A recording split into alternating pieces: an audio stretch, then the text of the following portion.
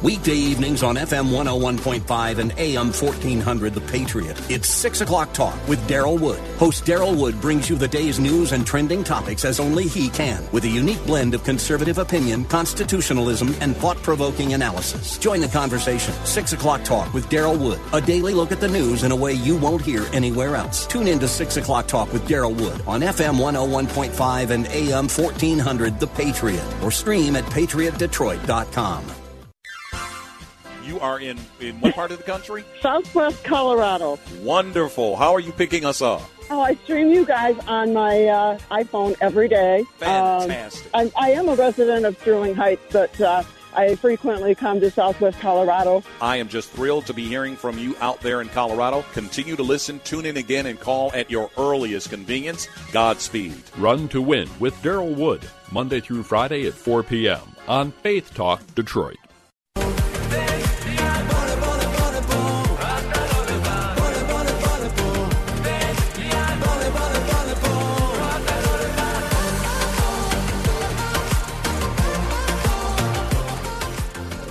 Okay.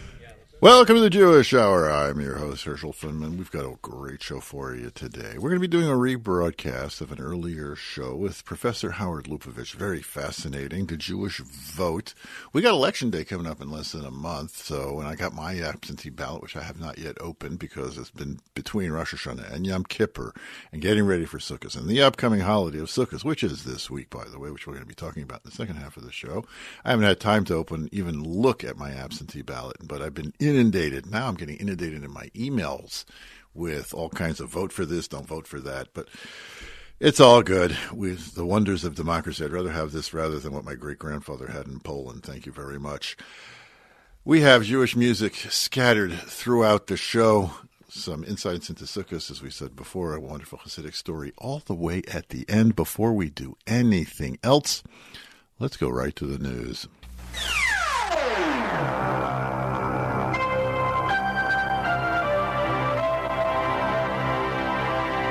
Talks between Israel and Lebanon over the rights of offshore natural gas drilling broke down after a tentative agreement was reached last week. Under the agreement, Israel would get the larger of the gas fields and collect royalties from the other under Lebanese control. Lebanon later balked at all these royalties. As a result, Israel Defense Forces on the Lebanese border are on high alert because they don't know what's going to happen next. But I guess nobody does. Palestine. This is some decent news coming out of the West Bank. Palestinian security forces rescued 3 Israeli tourists from Hebron after their car was surrounded by a mob. It's not the good news was that they were surrounded by a mob, but that they were rescued. Likewise, in Shechem, Palestinian security forces rescued a woman and her 3 children after they were pulled out of their car by an armed mob. That's really scary. The Palestinian guide who accompanied them was shot in the leg, and I'm not sure if that was by IDF forces or by the armed mob. In other news, coming in terrorist attacks from Israel, 1 Israeli was wounded near Shechem. The IDF is looking for the attacker. 2 Arab attackers were shot and killed by IDF soldiers near Shechem when they tried to ram into the soldiers. A Palestinian wanted for a terrorist attack in Itamar was killed by Israeli forces outside Shechem, and 1 Arab terrorist was arrested outside Shechem. Lots of things going around Shechem for putting a bomb in a gas station. Newspaper around anti-Semitic incidents around the world that I came across my desk. Newspaper vendor boxes in Queens. They still have those things. You put the money in, you take the paper out. I don't know why anybody just doesn't take all the papers, but then what are you going to do with them? But I guess if you need to, your kitty litter box. But anyway, newspaper vendor boxes in Queens were spray painted with swastikas and anti-Semitic symbols on Yom Kippur. Windows were shattered in the synagogue in Hanover, Germany during Yom Kippur services. No one was hurt. And other news, some good news, we'll end off on a couple of good newses. Spain became the next country to pass anti-BDS legislation. This one's really tough. It is now illegal in Spain for any company to boycott, divest funds, or issue sanctions against Israel. Illegal. You can't do it. And finally, Anton Zeilinger won the Nobel Prize in Physics. He's the only Jew to win a Nobel Prize this year out of about 14. Okay, we'll do better next year. And that's the news. Why go to a hospital to get healthy? At Encompass Healthcare, you get the state-of-the-art wound care like in a hospital. The same medicines, the same everything without being in a hospital. Why put yourself at risk of getting a hospital-borne infection? Did you know that last year 1 in 6 people died in America because of infections they got in hospitals? Encompass Healthcare is an outpatient facility. That means you get your wound care treatment and then go home. There are no wait times at Encompass Healthcare like in ERs. Healthcare is personal and works better, faster, and easier. Encompass Healthcare provides a state-of-the-art outpatient facility close to where you live.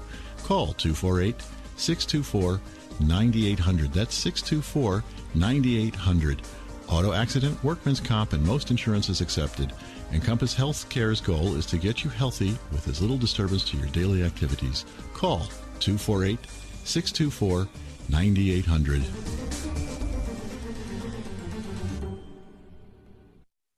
Herschel Finman here. You're listening to the Jewish Hour. On live, we have Professor Howard Lupavitch. He's been here before, and we'll probably have him on again after this, too. One of my favorite professors from the Cohen-Haddow Center at Wayne State University here in Detroit. How are you today, Howard? Good. How are you, Rabbi? Nice to hear from you. Thank you. The pleasure is ours. We've got Election Day coming up in a week or so, and there's always the question about something referred to as, quote-unquote, the Jewish vote. Now, I have personal experience with what might be deemed the Jewish vote. It's a story that happened to me. I was 6 years old. And when I was 6 years old, they closed the school for Election Day so that, as my mother told me, so that the teachers could go work in the polls. I said, when 6 years old, I said, how long does it take the teachers to vote? And she said, no, they go work in the polls. So, okay, fine. So they're the whole day. So I'm jumping on my mother's head, basically. I got nothing to do. I'm bored, 6 years old, whatever. So she says, I lived upstairs with my Bubby, my grandmother. She says, go downstairs and help Bubby. So I said, okay, fine. So I ran downstairs. I said, Bubby, Mom says you need help. She says, I'm going voting. Okay, she's going to vote. She said, you want to come? I said, fine, good. She got dressed. She put on her dress. Like she. I remember my grandmother clearly, and the best would be described as a muumuu and these house shoes that had the sides of the shoes cut out for her bunions. She put on her Shabbos shoes. She put on her little hat that she wore, and we walked a half a block down to Burgo Avenue School in Newark. And I said, Bubby, can I come into the voting booth with you? She says, no, not your business. And my Bubby was like 4'11", so she had to like reach up, and there's this big, huge voting booth, and she closes the curtain on it, and she hears this click, click, click, click, click, click, click, click, and then she opens it up, and I say, Bubby, who did you vote for? Not a word, nothing, like I wasn't even standing there. We walk halfway down the block. She stops. She turns. She looks around both ways, and she whispers in my ear, Johnson. So I got it from there so I can say we had like Democrats like firmly fixed into the Finman family from way back when. But so let's talk about Howard. You've got this historical anthropological approach to it. So Jews came to this country in the 1880s, the big wave from the 1880s through the mid-1920s, from places where they didn't have voting. My grandfather told me that he didn't know what voting was when he came to this country in 1909. Somebody told you get to pick a leader. He's coming from Poland. Who picks a leader in Poland? So how do we get something called a block of voters from such an immigrant community? Well, it's a great question, and thank you. That's a great story. We all have our stories. We all have our grandparents' stories about voting. Wait. Stop. You have a story about your grandparents voting? Mine's a simple one. My grandma, of blessed memory, when she would vote, she had a system, and the system was first she would pick the Jewish names. I think after the Jewish names came the Italian names, but she didn't know from politics. She was just looking for names. Okay. She was just looking for familiarity. That was my first voting. But I also come from a family that had always voted staunchly Democrat, and I think that when Jews came to America, first, as you say, the experience of voting for the overwhelming majority of Jews was something brand new in America, as it was for people who came to America, because most people in Europe, even in countries that had voting, they rarely had universal voting. Even in countries where Jews were emancipated, a country they wouldn't let all men vote. Obviously, women couldn't vote yet. There was a property requirement. So there were countries when they spoke of universal suffrage, it really meant universal propertied male suffrage, and maybe 20% of the population would vote, and only men, obviously. It's just when Jews came to America, they really experienced the opportunity to vote for the first time. And I would say if you look back over the last century of Jewish voting, that there's two patterns in the way Jews vote. First, for the most part, the majority of Jews have tended to the left, not to the right. They've tended to vote for Democrats or progressives. That's one thing. And a minority of Jews voted more conservatively. The other thing is Jews tend to be more moderate than extreme in either direction. But even for Jews who voted left, only a minority would vote for more radical left-wing parties. Very few Jews voted communist, which was never much of a party here. But even a relative minority voted for socialists. Your typical Jewish voter was a moderate left-wing voter, and that's one of the reasons why, for example, during the Depression, Jews voted overwhelmingly for FDR and the New Deal, which compared to more radical options was more moderate. That's interesting because people ask me if I'm a liberal or conservative, and I tell people, I've said this for 40 years, I am a radical moderate. I will fight to the end for that, right in the middle road. So it's just like, okay, so I guess I fit right into the Jewish thing. Right in the sweet spot? Yes. Yes. That's how most Jews have voted. Was this Jews were like, as soon as they got off the boat, were thinking philosophically, or was it a better marketing campaign by the liberals than the conservatives? The conservatives said, "As a bunch of immigrants, and we're stuffed white shirts, and we don't need those people." No, well, part of it was marketing, certainly, because more conservative parties, they were only interested in rich people. And most Jews who came to America were lower income. They were lower middle class, or they were working class. And what the left-wing parties were offering was, in a very practical way, a limit in the number of hours you could be required to work, public schooling for children. These were issues that Jews, like others in the same social class, were much more interested in and really affected their life daily. So the Jews didn't know from the stock market. Most Jews didn't have the portfolio to be worried about high finance. Most Jews were concerned about day-to-day things. But also, as you said, in a very grassroots marketing kind of way, on the Jewish street, in Jewish neighborhoods, it was representatives of the Democrats, those parties that would really speak to Jews. And by the time we get to, let's say, 1913 or 1915, the most high-profile Jew of any kind in America is Justice Louis Brandeis. And as Brandeis voted, or as Brandeis trended, that's what Jews did.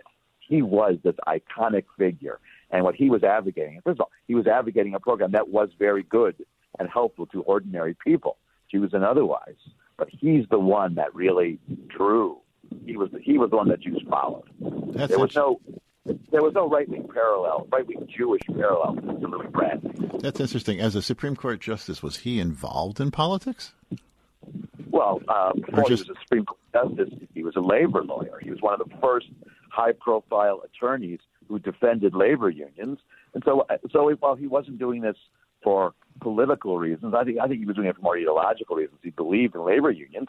You can't not be seen as a political figure if you're defending labor unions in court. He was one of the main reasons why labor unions were able to exist at a time when they were still illegal. Brandeis helped make labor unions legal. Fascinating. Now I'm smarter. Thank you so much, Howard. Our guest today is Howard Lupavitch from the Cohen-Haddows Center of Judaic Studies at Wayne State University. We're talking about the Jewish vote. So FDR, when like the old people in my grandmother's generation, my mother's generation, they talk about FDR. They talk about, they just like get this like fairy look in their eyes. It's just like, wow, he was like the he was almost the Mashiach already. How did that go? How did that develop? How did he do that? Well, it was a combination of two things.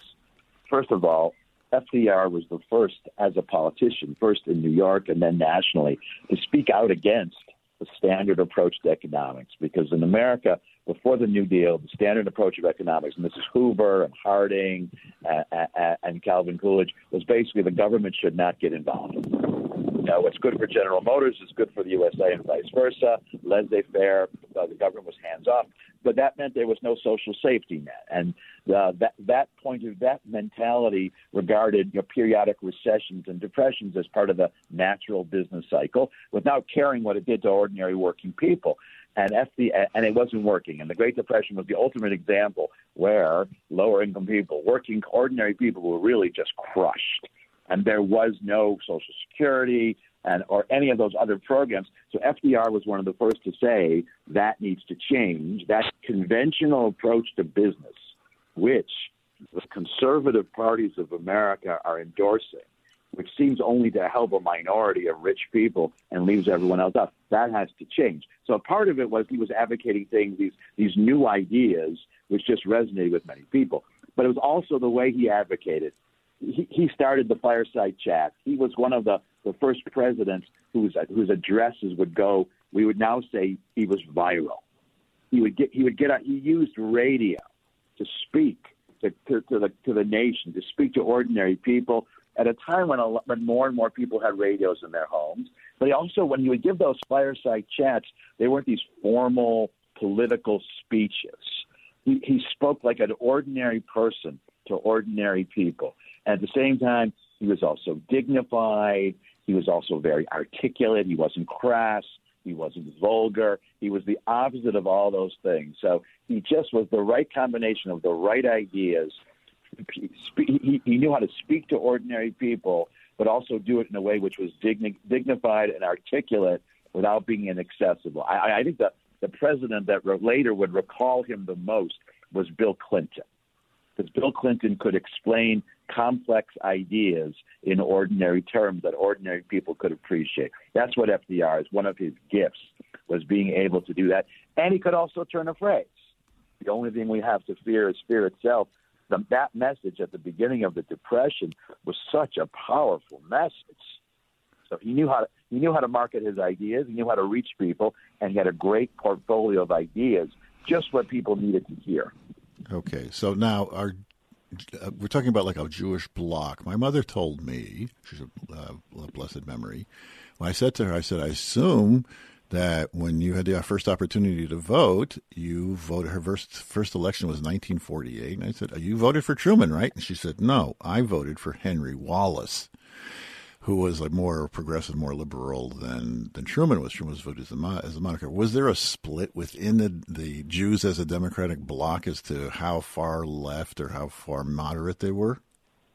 There always was a part of the Jewish community that tended further to the left. Most Jews divided between being Democrats like supporting Truman and being more progressive. Or today, between Jews voting for President Biden versus Jews who are more inclined towards, let's say, Elizabeth Warren or Bernie Sanders. So the majority would be more centrist. But there always were those who tended further to the left. Now, Wallace is one thing. I mean, I don't think Jews were going beyond Henry Wallace. The other thing about Wallace versus Truman is that, and I think we might be able to say the same thing about Bernie Sanders versus Biden, is that policies aside, Henry Wallace was a better speaker. He was more charismatic. He sounded better on the radio. Truman was good, but he wasn't as dynamic as FDR, and he wasn't as dynamic as Henry Wallace.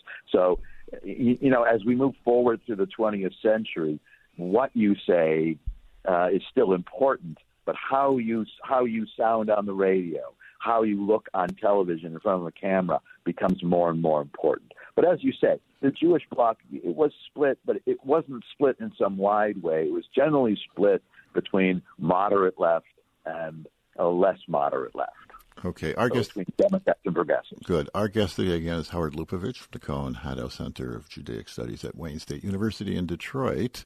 We're talking about the Jewish vote. Okay, there is an Alan Sherman song which is very funny, which humor reflects really what's going on in the times. The song is called Harvey and Sheila. It's done to the tune of Hava Nagila. and it's just a bunch of abbreviations. It's a whole story that he does. I wish I knew the words. It's just really very, very funny. So he talks about these Harvey and Sheila, that they first got married. They bought a little house in Levittown in Long Island, and she worked for the Democratic whatever. But then they made some money, and then they moved to L.A., and they joined the Republican Party. So that was early 60s already. So how is this phenomena figuring in, Howard Lupavitch? Great question. Yeah, he switched to the GOP. That's the way things go. That's Alan Sherman's word. There you go. Oh, you know it. Okay. There you go. I know my Alan Sherman. That's the way things go. That's like normal, he says.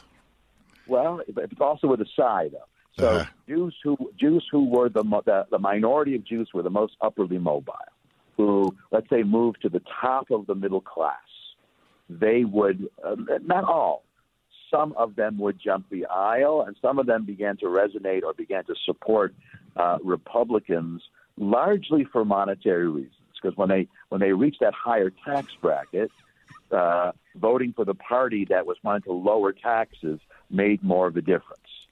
So, and I think it's also important to say that those types of Jews, those successful, upwardly mobile Jews, there were two kinds, or there were some who really at this point were thinking only about how much of their money they could keep. And I think that's less commendable. But I'd like to think that there were as many or more who they switched to voting Republican so they could be taxed less, but in their own personal philanthropy, they were able to give more. And one of the reasons they wanted to be taxed less is so they would have more disposable income to donate to Jewish and other causes. So you have those, but you definitely have those two types. You have Jews who are becoming Republican more for selfish reasons or for economic reasons, but you also have those Jews who are doing that with the added caveat that they want to be able to be better philanthropists. And, American Jewry has been a very philanthropic Jewish community. I mean, not least of all in Detroit. I mean, we have the most prominent examples of Jews who became more affluent, who became remarkably philanthropic. Okay. So 1967, June of 1967, there's the Six-Day War. This marked a real paradigm shift for American Jewry. Before 67, there was a good part of American Jewry, including the entire Reform movement, which was really apathetic towards the state of Israel. Stephen Weiss was actually opposed to Zionism. He said, you don't need Israel. We got America. What do we need Israel for? Come 67, and now Israel becomes this focal point. We have these proud Jewish Americans now, and Israel's like a focus. What did that do to the Jewish voting bloc as far as the needs of protecting and helping Israel? Howard Lupavitch. That's a great question. First, let me just tweak a little bit what you say, is that the Reform movement really embraced Zionism in the state of Israel before 1967. In 1937, the Reform movement issued what was called the Columbus Platform, which modified their classic Pittsburgh platform, which was anti-Zionist. But the Columbus Platform in 1937 came out as pro-Zionist. So as a movement, the Reform Judaism got on board with Zionism, really spurred on by Rabbi Stephen Weiss, as you mentioned, and a few others, Judah Magnus and a few others. But you're right, there still were Reform congregations. It was apathetic before 67. People really it wasn't a thing to talk about. Right. It was something you did, but it wasn't at the top of your agenda. I think that's absolutely correct. 1967 does change it. It's the state of Israel becomes more prominent, but also in 1967, until 1967, something that Brandeis had predicted. When Brandeis became a Zionist in 1913, he's really the first high-profile American Jew to become a Zionist. He basically said that Zionist values and American values, by which he meant American progressive values, are basically in sync. And that made it easy for the majority of American Jews to be able to support Zionism, to be even openly Zionist in many cases, without worrying about being accused of dual loyalty, for example. And that was true all the way till 1967. What we have in 1967 is you have a kind of – in 1967 is the first time when the notion that somehow the state of Israel is not entirely a progressive state, or is not entirely a state that supports human rights. The problem with the Palestinians introduced a complexity there. And so beginning in 1967, this is when Jews, the notion of being liberal or progressive on the one hand and supporting the state of Israel and its policies on the other, we have the beginning of a complication. But I would put that change against this change too, because Jews who were more Republican even before 1967. If there's one Republican goal or aim Jews embraced, like many other Republicans, it was the Cold War. And for Republican Jews, it wasn't so much 1967 that prompted support for the state of Israel. Or it wasn't only that, but it was also the fact that in the mind of the United States government, Israel was the American ally in the Middle East against the Soviet Union. Israel was America's foothold in the Middle East, especially when the Soviet Union started supporting Israel's Arab neighbors. And so that the Cold War became a reason to support the state of Israel, whatever your own personal Zionist views were, because the most ardent American supporters of Israel were those who were most involved in the Cold War, President Nixon, President Reagan. And so Jews who supported Nixon and Reagan, for example, of course they were going to support the state of Israel, among other reasons, because this is what you do as a patriotic American to help fight the Soviet Union. And so you have that old Brandeis notion of supporting the state of Israel as a bearer of human rights, civil rights, progressive values. But after 1948 or 1950, you also have supporting this. There are other Jews who supported the state of Israel because of the Cold War. You have both those things at the same time. Okay, understood. Okay, so nowadays the Jewish voting bloc, I would say, is about 75, 80% Democrat, 25% Republican. That 25% is a big chunk of change. What was it that caused that part of the Jewish bloc to jump the aisle, Howard Lupavitch? I think a big part of it is I think many Jews became Republicans because there is a notion that in the last 20 years that the Democratic Party has cooled in its support of the state of Israel. Now, that's an exaggerated notion. There are voices in the Democratic Party that have become more tepid in their support, but they're a minority. The Democratic Party has, overwhelmingly supports the state of Israel. Your typical Democrat in this sense is not Rashida Tlaib. She is an exception and an outlier, and there's maybe, a dozen voices like her in Congress. Your typical Democrat is like Ted Deutsch in Florida, or President Biden, or Amy Klobuchar, who are or Haley Stevens, for example, who are ardent supporters of the state. But their support for the state of Israel is as intense as any Republican support. Now, the other twist on it is, probably for the last 20 years, the most vocal supporters of the state of Israel really have been evangelical Christians. And they support the state of Israel for a completely different set of reasons that has nothing to do with Israel or Zionism or Jews. They have their own Christian self-interest that is motivating that. That's a different story in certain ways. But it gives the Republican Party, because that's where all evangelicals vote, it gives the impression that that's the party that's the real ardent supporter of the state of Israel. And also, to get back to what you mentioned earlier, a lot of this is marketing. The Republican Party can market itself as the great supporter of the state of Israel because it has this very vocal evangelical bloc of supporters who are ardently pro-Israel, but also it doesn't have this small but vocal enclave of critics of the state of Israel that the Democratic Party has to contend with. And I use the word contend with very specifically because the vast majority of Democratic voters, Jewish and otherwise, and Democratic members of Congress and the Senate, this criticism of the state of Israel is something they have to contend with. They are supporters of the state of Israel. There's no chance that the Democratic Party is going to withdraw its support. It's just not going to happen. Okay, you're actually segueing into the next question that I have, which is our final question as we wrap it up. This has been wonderful and fascinating. I could dedicate the whole show to this. I'm having such a wonderful time. Okay, there was a Democratic primary last week in Maryland. AIPAC, the American Israel Political Action Committee, paid $6 million in ads, which I think in Washington that's probably like 3 ads. But for the challenging moderate Democrat who was pro-Israel rather than the incumbent progressive, and with successful results, the progressive beat the incumbent. And now, in this example, in our own backyards, you mentioned, Haley Stevens has, I think, a 16-point lead in the polls over the other incumbent, is Andy Levin, who is Jewish, and AIPAC is backing Haley Stevens. So, what's the effect? Is AIPAC really such a formidable force in the getting people to vote and voting the way for Israel, as it seems?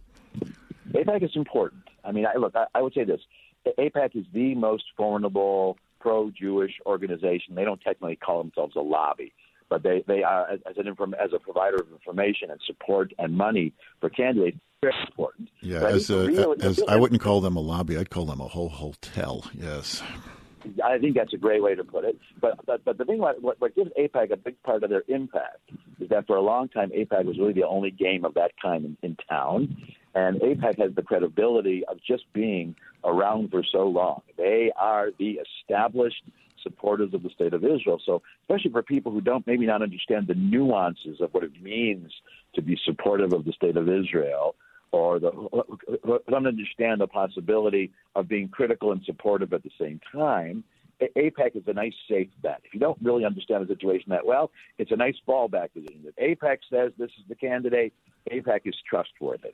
And I think AIPAC has done a good job vetting and choosing which candidate is going to serve Israel best. Now, the example between Haley Stevens and Andy Levin is a great example. Andy Levin, let's be clear, he is a supporter of the state of Israel.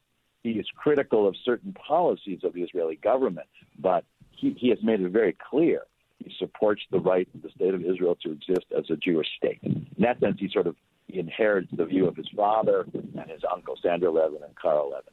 So the advantage that Haley Stevens has with respect to supporting Israel, and the reason AIPAC supported her, is that while I would say their support for Israel is comparable one to another, Andy Levin is more outspoken, in his willingness to criticize the policies, but also he's guilty by association of allying on other issues with politicians who are more stridently critical of the state of Israel. So on issues not related to Israel, Andy Levin's politics, or his politics, are more in sync with those of, let's say, Rashida Tlaib, who really is in many ways the devil in all of this, because she is an outspoken supporter of the Palestinians because she's Palestinian. She's Palestinian American. And so Andy Levin, what he has to deal with is he has to explain how is it that he and Rashida Tlaib can agree on policies C, D, and E, which have nothing to do with Israel, and yet he's not exactly aligned with her when it comes to the Israel-Palestinian conflict. So it's complicated for him, and I think if he's going to have any luck in this or future election, he's going to have to figure out how to explain that better. Because I think he's got some nice potential, but he has a formidable marketing or branding challenge because he is guilty by association of being associated with people who are outspoken critics or who deny the right of the state to exist. Haley Stevens doesn't have that problem. Haley Stevens is allied with the moderate Democrats, like President Biden, for example, or Ted Deutsch, who simply say, I support the state of Israel, and she's not associated with people who are critical. Interesting. So that's a huge advantage. Yeah, I don't know if you're. And that's why AIPAC. It was an obvious choice for AIPAC. Now, if Haley Stevens didn't exist, or if Andy Levin was running in a separate district, AIPAC would have supported him too.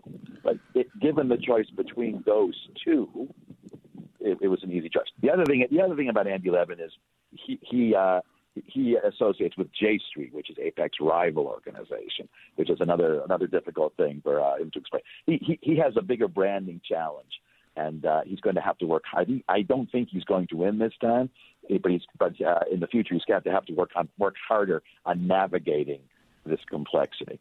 Okay, that's going to do it. I've had a blast. Thank you so much, Howard. Our guest today is Howard Lupavitch, who's Cohen-Haddow Center for Judaic Studies at Wayne State University. We want to thank you so much for coming on and sharing your insights. Always a pleasure, Rabbi. Always a pleasure. Okay, take care. We're going to take a quick commercial break, and we'll be right back. You're listening to The Jewish Hour. Want assurance of quality and excellence in kosher? Look for the Michigan K on the label. What's it look like? The Lower Peninsula of Michigan with a K. It's the symbol of the Michigan Kosher Supervisors. Go to their website, mycosup.com. That's M-I for Michigan, K-O for kosher, and S-U-P for supervisors, mycosup.com, and find this month's featured products. You'll find Michigan K products wherever fine food is sold, especially at Natural Food Patch on West 9 Mile Road in Ferndale.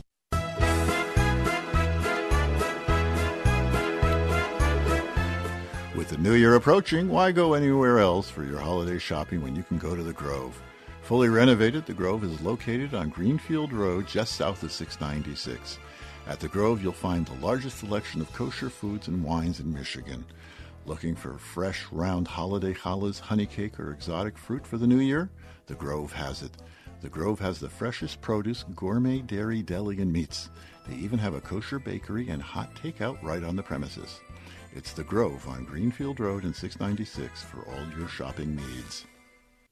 Herschel Finman here. You're listening to The Jewish Hour. I hope you liked that interview. Howard Lupavitch, very erudite and entertaining. I always enjoy chatting with him. Okay, up next for your listening pleasure, this is Eighth Day, brand new. The song is called Look Up.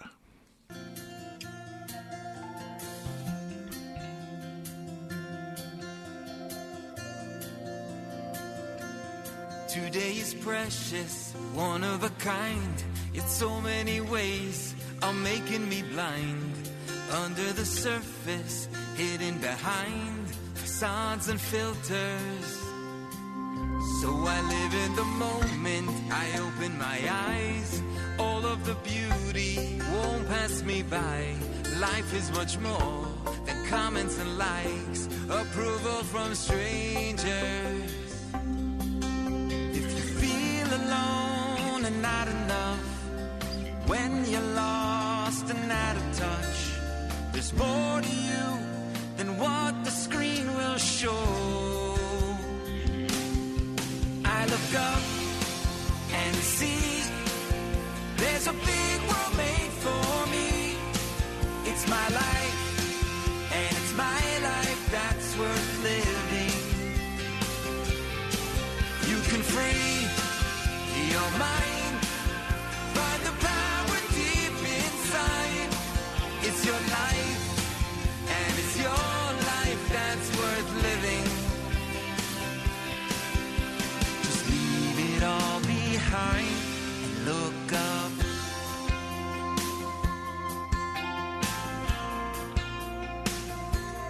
Don't be afraid to put it away. Life is worth more than a picture could say. All of the best things can't be erased. They're yours forever. If you feel alone and not enough, when you're lost and out of touch, there's more to you than what the screen will show. I look up and see there's a big world made for me. It's my life, and it's my life that's worth living. You can free your mind, find the power deep inside. It's your life, and it's your life that's worth living.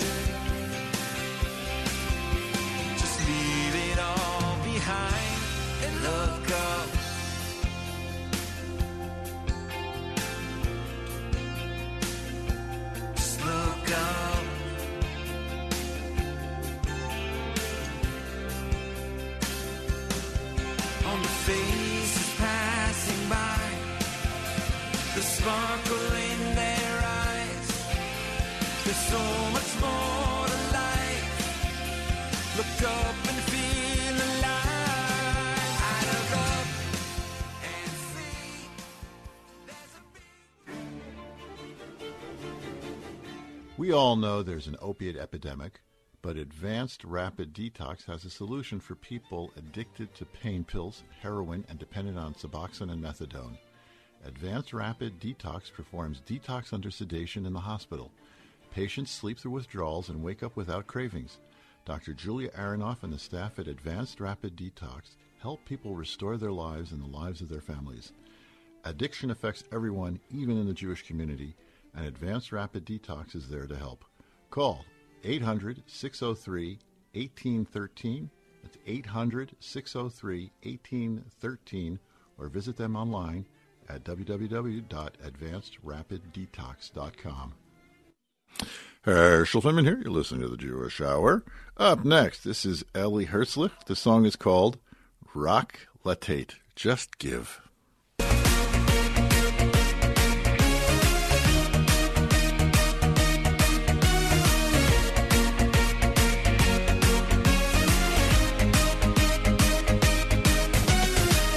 בצידי דרכים, בבגדים פשוטים, יושב ומצפה לרחמים של יהודים, עם כוסה קטנה מפח, מצלצל במטבעות. מבקש טובה, עוד מצווה קטנה, לחתן קלה או למשפחה גדולה, איך פרוטה ועוד פרוטה מצילה לנו חיים. צדקה תציל ממה שלא יבוא, שלא יבוא, שרק יהיה טוב ותמיד. רק לתת, לתת מכל הלב, מכל הלב, עם חיוך גדול מאיר את השני. רק לתת, ואז אתה אוהב, אוהב את עצמך, אוהב את החיים. רק לתת.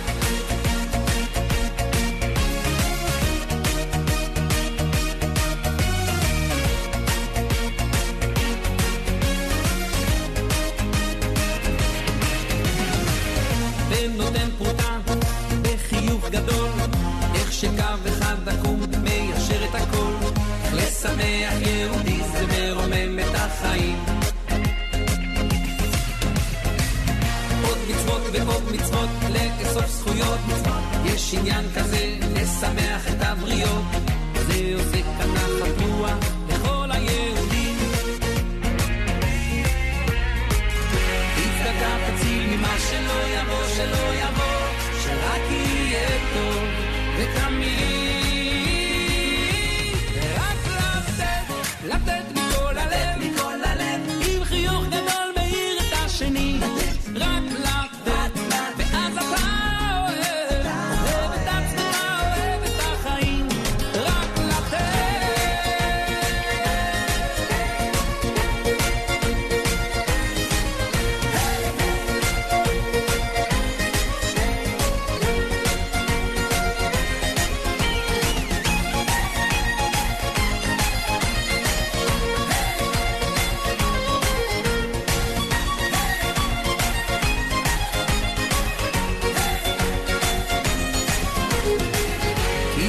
תציל ממה שלא יבוא, שלא יבוא, שרק יהיה טוב ותמיד. רק לתת, לתת מכל הלב, מכל הלב, עם חיוך גדול מאיר את השני. רק לתת, ואז אתה אוהב, אוהב את עצמך, אוהב את החיים. רק לתת.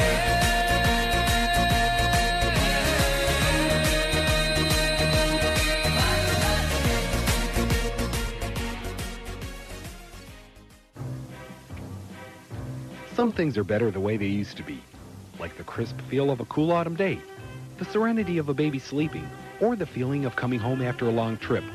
Franklin Cider Mills makes cider the way cider is supposed to be. Its old-fashioned, clear, crisp taste reminds you of a cool autumn day. Located in the heart of historic Franklin Village at 14 Mile and Franklin Road, Franklin Cider Mill has been making cider the same way for over a century, always fresh, with no additives or preservatives. You just can't buy Franklin Cider in any supermarket.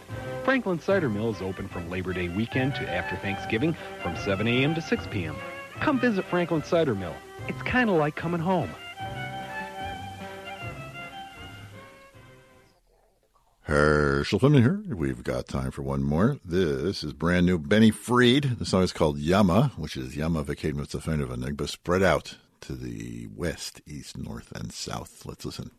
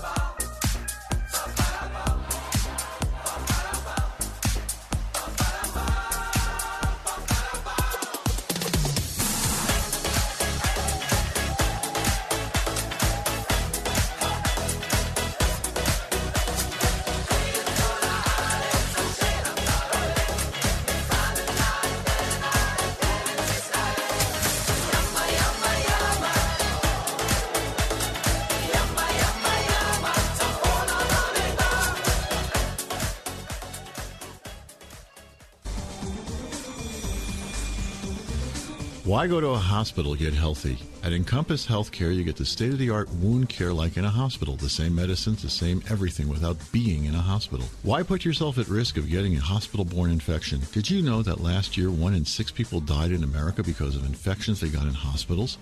Encompass Healthcare is an outpatient facility. That means you get your wound care treatment and then go home. There are no wait times at Encompass Healthcare like in ERs. Healthcare is personal and works better, faster, and easier. Encompass Healthcare provides a state-of-the-art outpatient facility close to where you live. Call 248-624-9800. That's 624-9800. Auto accident, workman's comp, and most insurance is accepted. Encompass Healthcare's goal is to get you healthy with as little disturbance to your daily activities. Call 248-624-9800. Herschel Finman here. You're listening to The Jewish Hour. We're going to combine everything all at once on the last bits of this show. So just to let you know, we did actually get October paid for, so we're not going to do an appeal. But you can go to rabbifinman.com if you want to talk to me or check out the radio shows and from past or some of the other stuff that we're doing. Or go to Jewish Ferndale if you'd like to prepay for the big Shil Hamoed Sukkos party on Thursday. with renowned artist Aaron Markowitz. He's going to be famous one day, and you want to say one day. It's just, I remember when I was 14 years old, maybe I was 15, I went to the Asbury Park Armory, and I saw a concert. It was Commander Cody, and it had an opening act. Okay, like all concerts have an opening act. The opening act, I said, listen, Mike, listen. I said, this guy's good. This guy's really good. It was Bruce Springsteen. He was 19 years old. Yeah, so sometimes you get down there to things when they're early. It's like, so I can say, I saw Bruce Springsteen when he was 19 years old before anybody knew about him, except everybody in Asbury Park, because he was from Asbury Park. But so come and check us out at jewishferndale.com and check out the other things that we have. We have a lending library and all other things going on. Do that. So now we got Sukkot coming up. Sukkot is coming up from the 9th of October all the way through the 16th of October, Tuesday night. We'll talk about the end days next week. But this week, we're talking about Sukkot. What's a sukkah? A sukkah is a temporary hut. Mine is made out of poles and canvas. And the one in Ferndale, which is the largest one in Ferndale, is made out of poles and a nylon mesh, so you can actually see out of it. It's really cool. You got to come check it out. The largest sukkah in Ferndale, and the roof is made out of nothing basically. It's just a covering. It's branches. The idea being is that we're putting our trust in God, and we're calling this the Zman Simchas Seinu, the time of our rejoicing. After we got done with Rosh Hashanah, Yom Kippur, the days of awe, so now we're celebrating. And where are we celebrating? No, we're not celebrating in house. We're not celebrating in the sukkah, in the synagogue. We're celebrating outside, where you have to wear a coat because it's getting too cold in Michigan. Because when we're celebrating, we're in such a great mood, we're doing it in a way in which we have to rely on the Almighty. And that's the idea of Sukkot, is it's putting your faith and trust in God that you'll get through to the other side. That's what Sukkot is all about. So you say that the Sukkah is supposed to be 4 walls. But the Baal Shem Tov, the founder of the Hasidic movement, who was really, really, really into doing mitzvahs exact, perfect, better, over the top, when it came to the mitzvah of Sukkah, he didn't have 4 complete walls. It says he had, like, the minimum number of walls you can have. You could have 2 walls and then have, like, a little bit of a wall adjacent to one of the 2 walls, just sticking out. So it's like 2 walls and a bit. And with him, one of the walls, it didn't come down to the floor. The other one, it didn't to the ground. The other one didn't reach all the way up to the roof. And it's like uncharacteristic of why he would have such a thing. He had just barely enough schach. The Rebbe, Lupavitch Rebbe, he had a sukkah.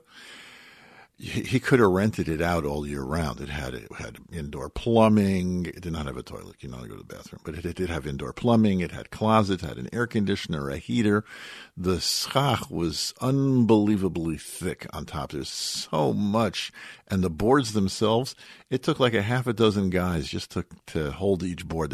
These were like walls that got erected. It had a little window in one of them with a little shade thing going on. So, but the Baal Shem Tov, no, just what we can get by. And someone asked him, Rebbe, why? So he said, there's some people that just really can't afford to get it together and get the materials for making a sukkah like a house like this. So he said, I'm going to be their adversary.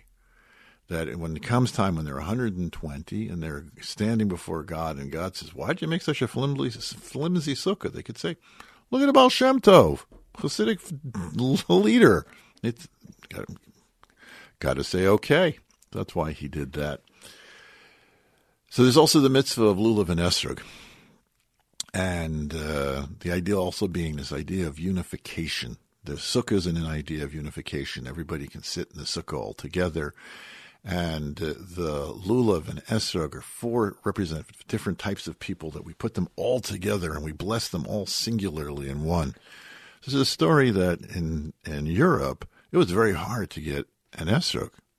Okay, they either came from Israel or Morocco or Italy. I would imagine most of them that came from that got into Central to Eastern Europe were coming from Italy. Now, there's a problem is because in the early 1700s, late 1700s, early 1800s, the border there was a prohibition of bringing in any French or Italian goods into the country. So an esrog had to be smuggled. In the city of Berdichev, which was a city about the size of Southfield, had many tens of thousands of Jews.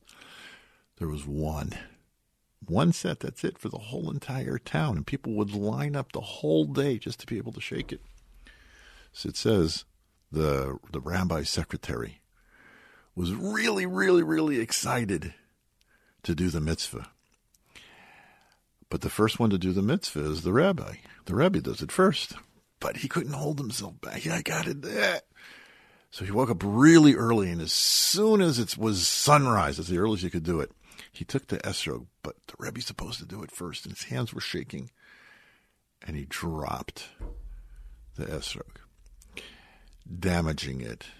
Esrog can't be repaired. It's a piece of fruit. Once something falls off of it, it's no good. So now this entire city of Berdichev has no esrog. Tens of thousands of Jews will not bless the lulav and esrog that year. So he knows he's going to get run out of town if he doesn't get killed by the masses and throngs. But he had to go and talk to the rabbi. And he went crying to the rabbi, and he told him what had happened, that he couldn't. The Rebbe just looked at him and said, Master of the world, look at your children. They're so excited to do your commandments that they can't hold themselves back. We should all have a good year.